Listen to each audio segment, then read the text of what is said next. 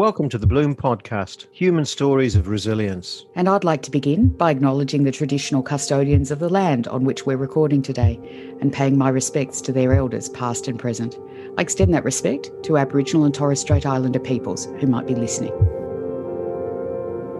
Hey, Susie. Hey, Steve. Are people meant to live together, do you think? Oh, yeah, yes. Okay, good. I'm glad we've got that sorted. Right. I had hoped there might be a bit more to it than that. You mean in terms of partners? Yes, romantic. I don't think I get a choice with the children. No, romantic relationships, let's say. I'm interested in this because there's an idea or an ideal. People meet, you find your soulmate, and then you live together and commit to each other, and you get married and you live together happily ever after, and then you make it into your 90s and then you cark it. Job done. I've always quite liked the idea of a 10-year marriage being an alternative choice. Oh, tell me about that. How would that work? I suppose you sign up for your first 10 years, and then at the end of the 10 years, Nicole Kidman, Tom Cruise style, you either re-sign up again or you amicably go your separate ways. I think it would have to be the only option. I think if it were a choice, no one would do it. It would be like a prenup, right? It would have a shadow of... It would suggest your heart wasn't really in it. Yeah. So maybe all partnerships or civil partnerships or marriages could be this 10-year choice. I do like that idea. For a couple of reasons. It gives you a graceful get out anyway. At the end of 10 years, you can both look at each other and say, well, we did our 10 years. Thank you very much. We'll move on. Or a moment to pause and say, yeah, this is going well, but we probably need to work on such and such. I've often thought that marriage counselling, by the time most people get to marriage counselling, I suspect it's too late. And they should really be doing it much earlier in the piece when things are 95% good as opposed to 70% up the spout or whatever it is that happens. And you never really know, do you? When you look at other people's relationships, sometimes even when you look at your own relationship, you never really know quite where they're at.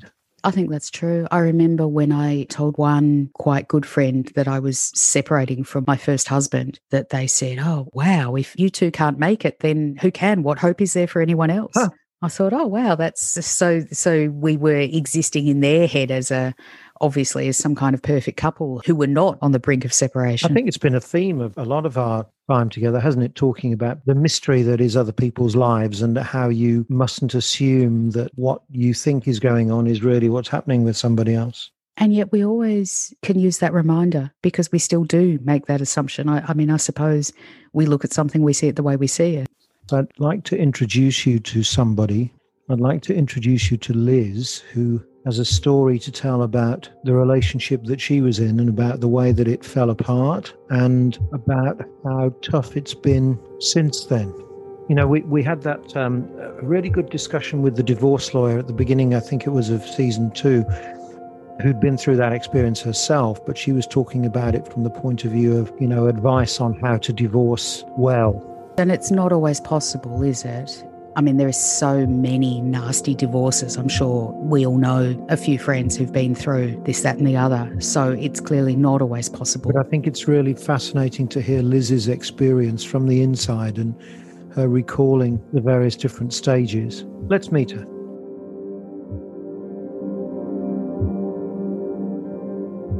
Welcome to the Bloom Podcast, Liz. Tell us a little about how you met Damien and what the relationship and the marriage was like. We met when we were backpacking overseas together. We did some travelling together. We did some travelling on our own. And then when we were ready to settle down, Damien decided he was going to go and join the military. He was posted to another city. So we had to make a decision on whether we were going to stay together. And that was really the main factor in us deciding to get married. So far, so okay. But I'm guessing, Liz, then things started to go wrong. Tell us about that. In the beginning, it was great because we were in a new city. It was all a great big new adventure. We had a couple of years together and then we had a couple of children. And really, it was after our second child that things started to go really downhill. Were there traits in Damien that you could see while you were married, while the relationship was good, that then came to the front when things became not so good? Yes, but I think in the beginning of the relationship, you kind of overlook them a bit, overlook the red flags. I was young, I was naive. It was all romantic and fun. He was very good at the romantic side of things in the beginning.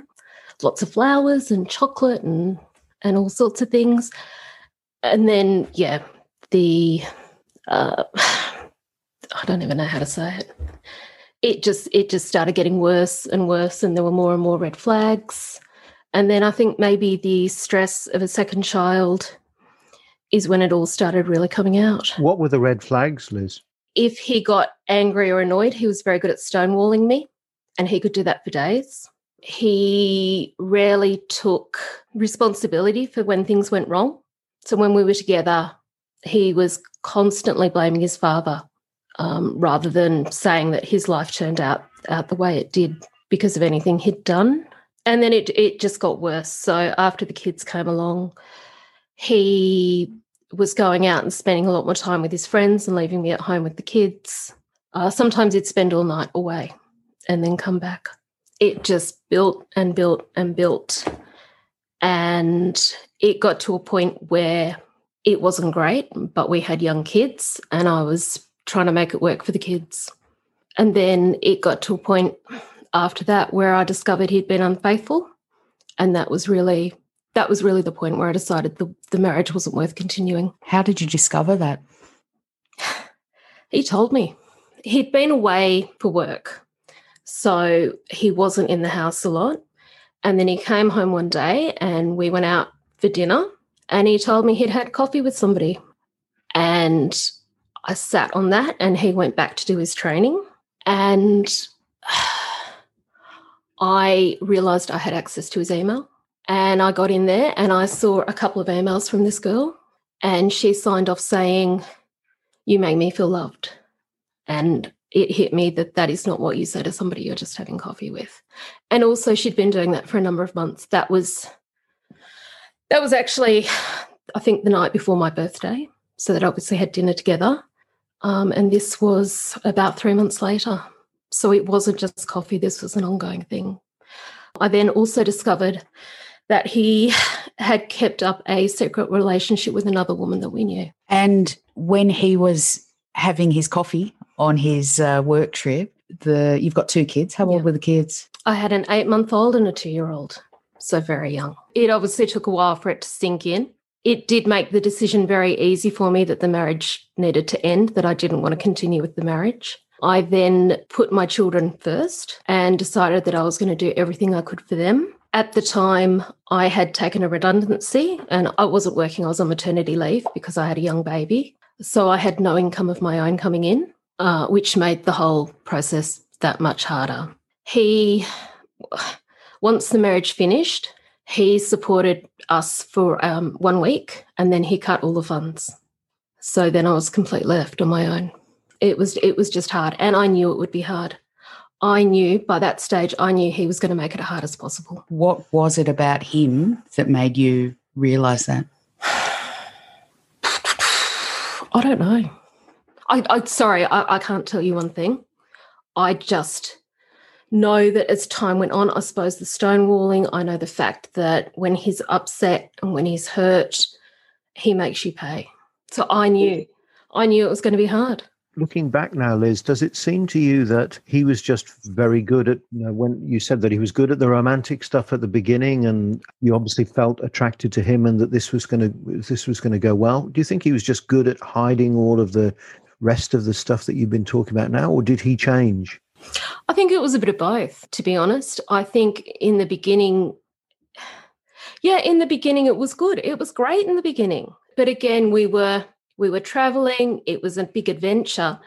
And then when real life settled in, it got hard. And I think, Steve, that's sort of a false assumption, your question actually, is that the romantic person who's into flowers and chocolates cannot also be an angry, bitter person.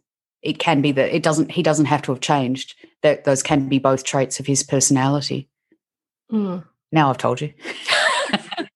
Absolutely. No, I accept that completely. I mean, look, our lives completely changed. We changed from being effectively backpackers on the adventures of a lifetime to settle down with a mortgage and children and responsibilities. That's a complete lifestyle turn. You had 2 young kids. Financially, he cut you off. What happened then? It was hard. I knew that I had to get a job, so I started looking for a job, but there wasn't much around at that point in time. And I had 2 young kids, so I had to find out how to get them cared for. Luckily, I had a friend who had been through a divorce a few years ahead of me, and she pulled me aside and she said, you have to go on the single parent pension. Don't be ridiculous. Stop trying to do it all by yourself. And so I applied for that. So I ended up as a single mum on the single parent pension for probably about 6 months until I got myself a job. How long since all of this, Liz? About 8 years. Let me guess, you got your divorce, you're happily co-parenting. It's easy to start. Yeah, we got the divorce, happily co-parenting, and our lives go on. Yeah. No, that's not at all what happened. So once I told him the marriage was over, I actually told him via email, because we were barely talking by that stage. So he was actually living out of the house at the time because he was doing this training, and he would come back on the weekends. And now what I realised he was doing was he was slowly moving all of his stuff out. So he was slowly taking everything away. I think he knew what was going to happen, but I don't think he liked the fact that I was the one who made the final decision. I think that riled him up. So he didn't take it well when I said, that's it, we're done. He then made it as hard as he possibly could. As I said, he stopped the money coming in. So I was trying to live off whatever savings that we had. I was trying to parent 2 small children on my own, which is hard, but that's really what kept me going day to day, is because I had to do it for the children. They're who kept me going. He then initiated mediation really quickly, which surprised me because I thought that meant maybe he wanted to try and work it through and work it out together. We did one mediation session, and then he complained that I wasn't following whatever it was we'd agreed to. And he said the mediation wasn't working, and he asked for the certificate. What I now think happened is that he always just wanted to go straight to court, but he had to have the mediation certificate before he could make it to court. So that's what that was all about. And as soon as he had the certificate, he got lawyers involved. And then you went into a legal battle. Yep. That's still carrying on now. In one way or another, yes. 8 years down the track, we still have lawyers involved. Yes. The initial legal battle for the court orders probably took a couple of years. That was really hard and really difficult because you're in and out of court a couple of different times. As part of that process, the court wanted a psychologist report, a family report. So we had to go in and have an appointment with a psychologist so she could see how we interacted with the children. That appointment was one after the other. So the children only had one appointment. So I went in first and then he went in after me. That was hard because he was sitting in the waiting room with the children and his new partner. So I had to walk past him with the children and his new partner. And then you're meant to sit in a room with a psychologist and naturally interact with your children so they can write a report that they're going to give to the court. Can I ask you about him and the children? Did he not feel any sense of responsibility? You said he cut you off without any money, and he's been weaponizing everything he can to hurt you. And as a single mum now, by implication, the children. Did that never occur to him that he had a responsibility? You would like to think it does, but no, he never. It always seems to have been more important for him to try and hurt me than for him to look after his children. Do you think he rationalises his behaviour as being the right thing for the kids, protecting the kids, or is he not that deep a thinker? He's not a deep thinker. Yeah. I just think he is so focused on me that just doesn't even come into his consideration. I can't answer on his behalf. I don't know why. It's not important to him. The only way I've been able to get him to support the children is to go through the government and to get the government to take the money directly from him, because he will not do it with me. And yet he wants to see the children. He spends time with them. Yes. He values his relationship with the children. Yes, he does. Yeah. Yep. I don't know. If anybody can explain to me his behaviour, that would be fantastic. And I don't know why.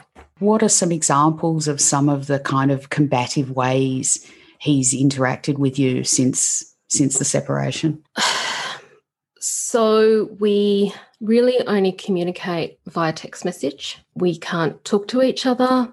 If I try and email him, I often won't get a response, and I assume the emails just get deleted. What do we get? So some of the things he'll do to me is he wants handovers to happen in a public place, and he says that's because he's concerned about my behaviour. I have then said to him that he could pick the children up directly from school so that I'm completely out of the picture, but he refuses to do that. He wants me to be available to drop off the children. He will also sometimes at the last minute change the drop-off point. So he will give me a point where we need to drop the children off, where we need to meet and do the drop-off. And then maybe half an hour before that, he will change that location. Does he verbally abuse you? He has verbally abused me. Yes. Often when we're doing a drop-off, he won't even acknowledge that I'm there. I will go to the drop-off point and he will turn up and the children will run over to him. I don't get a hello. I don't get any acknowledgement. The children just run over and see him, and then it's easier if I just walk away. And is that worse than, I mean, when we talk about verbally abusing you, he calls you names and that kind of thing by text? He does call me names by text. In the past, he has verbally abused me. We had one incident where in the early days, he turned up at the house to pick the children up. He said that there was something in the kids' room that belonged to him, and then he barged his way into the house. I asked him to leave and he refused to. He went into the kids' room. I said, if you don't leave, I'm calling the police. He still refused to leave and I ended up calling the police. I can't remember whether he picked up whatever it was he was after or not, but he took the children and he left. I was on the phone to 000 at that point in time, actually talking to them. And once he left, I told them that it was fine, that I no longer needed them, that he had left. A bit later, I received a message from him saying that he was unsure what he was allowed to do with the children now because he kept expecting the police to turn up on his door. So he turned it around back on me. He also swore at me when he was in the house. I think he called me some not very nice names. Now, at the time, one of my kids was about 3 and they still remember that incident. How do the kids cope with all this going on? I try and protect the children as much as I can. They don't need to know what's going on. They don't need to know that their parents are fighting in the background. So I try and shield them as much as I can. I have got mental health plans for them both, and they both have access and they both go and see the school psychologist so they can talk through anything they want to talk through. Because the kids' behaviour, I was going to say increases, but during changeover times, their behaviour, their negative behaviour really increases. So it's also trying to work out how the changeovers can be as smooth as possible. How is it possible to co-parent with someone who doesn't return your messages? You can't. So what are There is no co-parenting. You can't do it. So on a practical level, what happens when you have to make a decision where you should be consulting with him?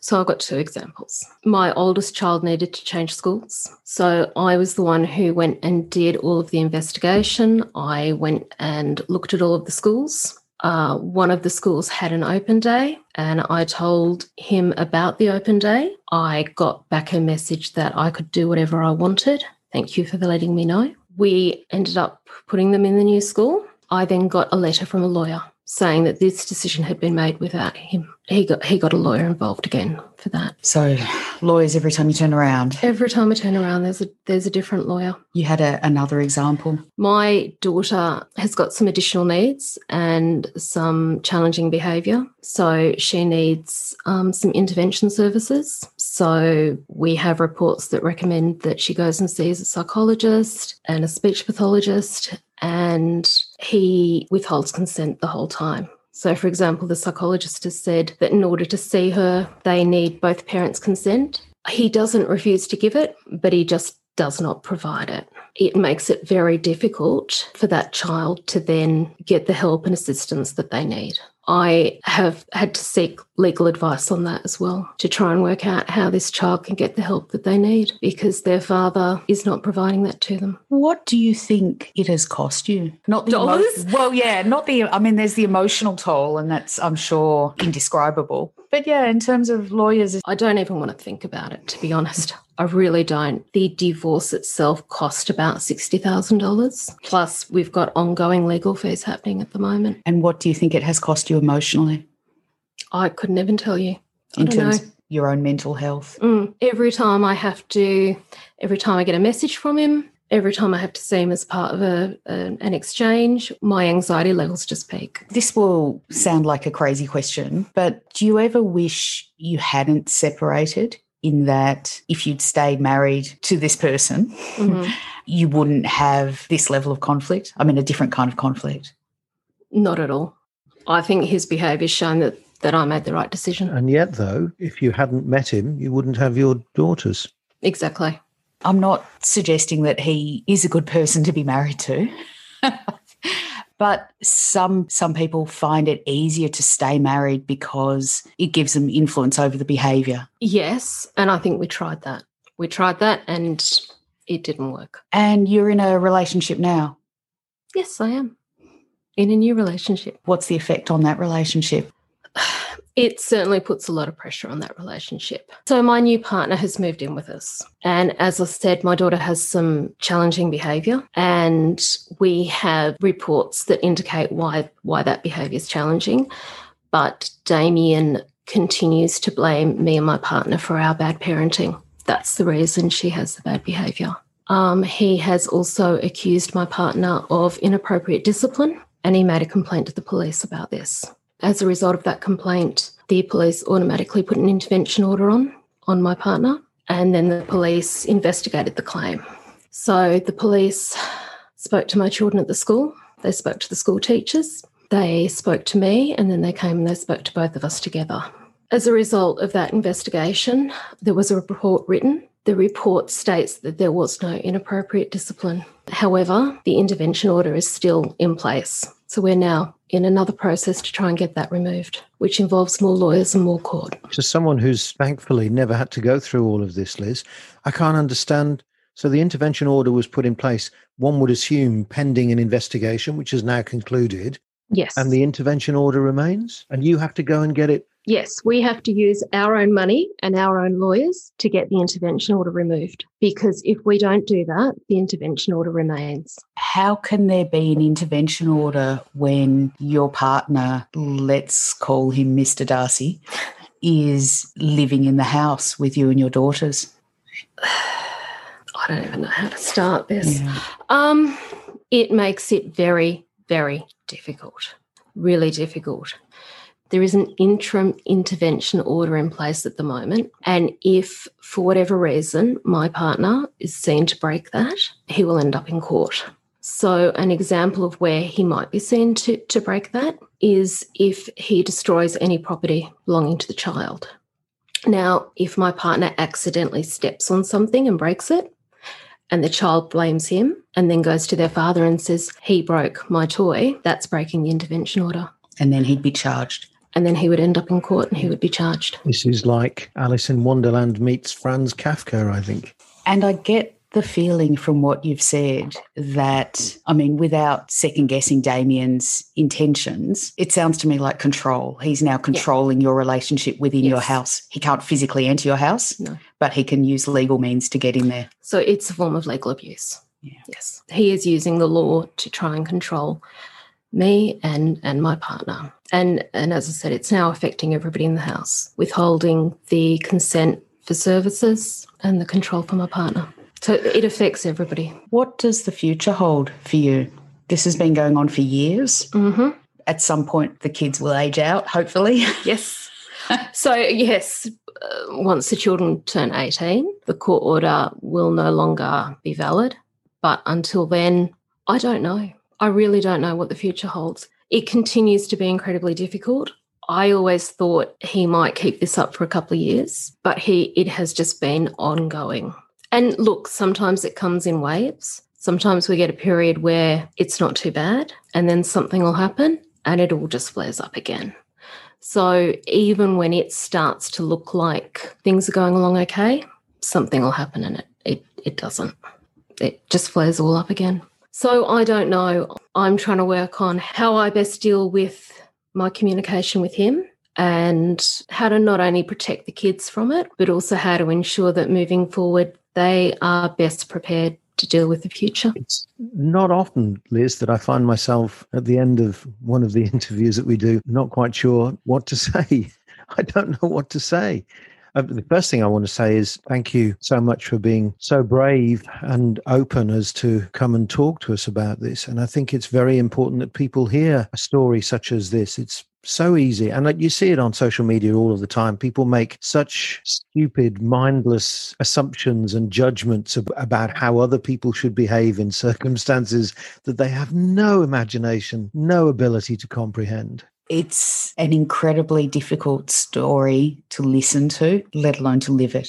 You're amazing. I think Mr. Darcy must be pretty good too. Mr. Darcy puts up with an awful lot. He really does. When he moved in, I don't think either of us knew how difficult it would be. And he is just doing really well. And I feel awful that he's been dragged into this. And I fear, Liz, that although your story is unique, it's not uncommon. You're representative of thousands. I don't know how many people going through this kind of psychological torture. I think there's probably a lot of us out there. So, Liz, what would you tell your past self? I would tell my past self, A, that I've got this and I can do it, and B, don't be afraid to reach out for help. I think I took too long. I think I tried to do too much on my own, but there is help out there and you shouldn't be afraid to seek it. If someone is listening to this and they recognise all too much, too much of it sounds familiar, where would you start? Go and get a mental health plan. Go and see your GP and get a mental health plan. If you are working and your company has an employee assistance program, use that because that is normally paid for by the company. And then there are a lot of other services out there. So find a counsellor and get mental health support. Definitely say start with your GP because they often have access to a lot of different services. So Liz, that's a hugely important story, very difficult to listen to, must be incredibly difficult to live through. So thank you so much for sharing. Thank you for letting me share. Wow, that's a lot. It's hard to hear, isn't it? It really is. Congratulations to anyone who's still with us. Both of you. I found that very, very hard to sit through. Obviously I've been aware of it before, but to hear somebody put it all together and lay out the misery and all of the lowlights, very tough. Steve, what do we do when things are that bad?